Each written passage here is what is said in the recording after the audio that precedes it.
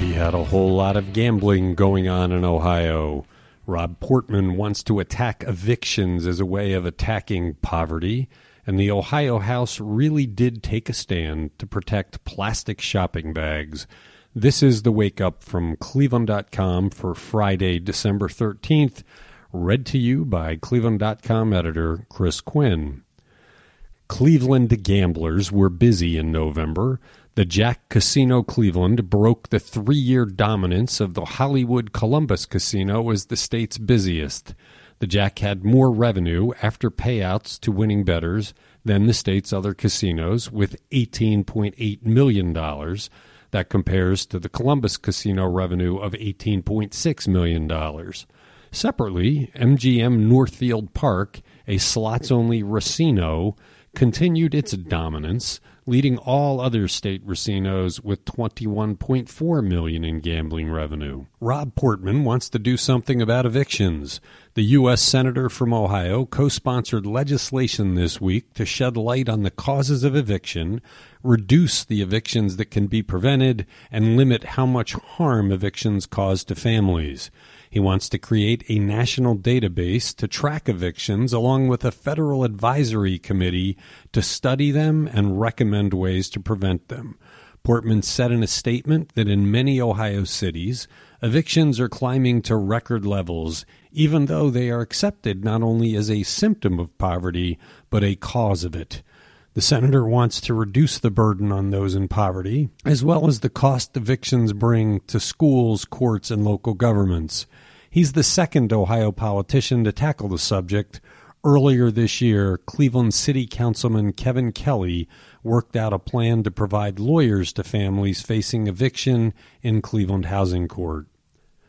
The Ohio House of Representatives took their much-anticipated stand in favor of plastic shopping bags, passing a bill to block local governments from banning them. 57 House members put their names on the line in favor of the bags.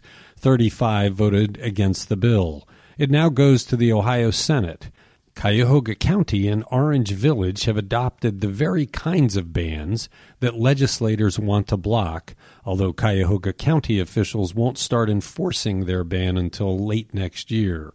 Those voting in favor of the bill said they want to protect consumer choice. Those voting against it want to protect Lake Erie, where huge amounts of discarded single-use plastic end up every year. Two groups worried about what wind turbines will do to the birds sued the Federal Energy Department and the Army Corps of Engineers to stop the development of a turbine farm in Lake Erie. The American Bird Conservancy of Washington, D.C., and the Black Swamp Bird Observatory in Ohio say in their lawsuit that both agencies dropped the ball in their evaluation of the project. The agencies failed to properly evaluate the environmental impacts of the farm as well as alternatives. The groups say the project would endanger large numbers of birds that fly through the area each year. The turbine farm is a pilot project called Icebreaker that would involve 6 wind turbines in Lake Erie, 8 miles off the shore of Cleveland. Construction could begin as soon as 2021. It would be the first freshwater renewable energy project in North America. As the teen years of this century come to a close, Cleveland.com's Troy Smith has ranked the best movie of the past 10 years, and his top 5 include some great ones. Get Out, The Social Network, Moonlight. I won't say what tops his list. Check that out for yourself on our website. But I will say I was surprised that Troy did not put the Avengers series higher on his list. He's made it clear that he's a big fan.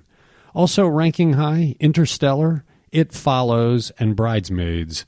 It's a list sure to spark debate. Debate is what we like here at Cleveland.com. I'm sure Troy would like to hear from you about which movies he missed. We'll publish lots of lists like this over the next few weeks, and we'll be talking about some of them on The Wake Up. Thank you for listening.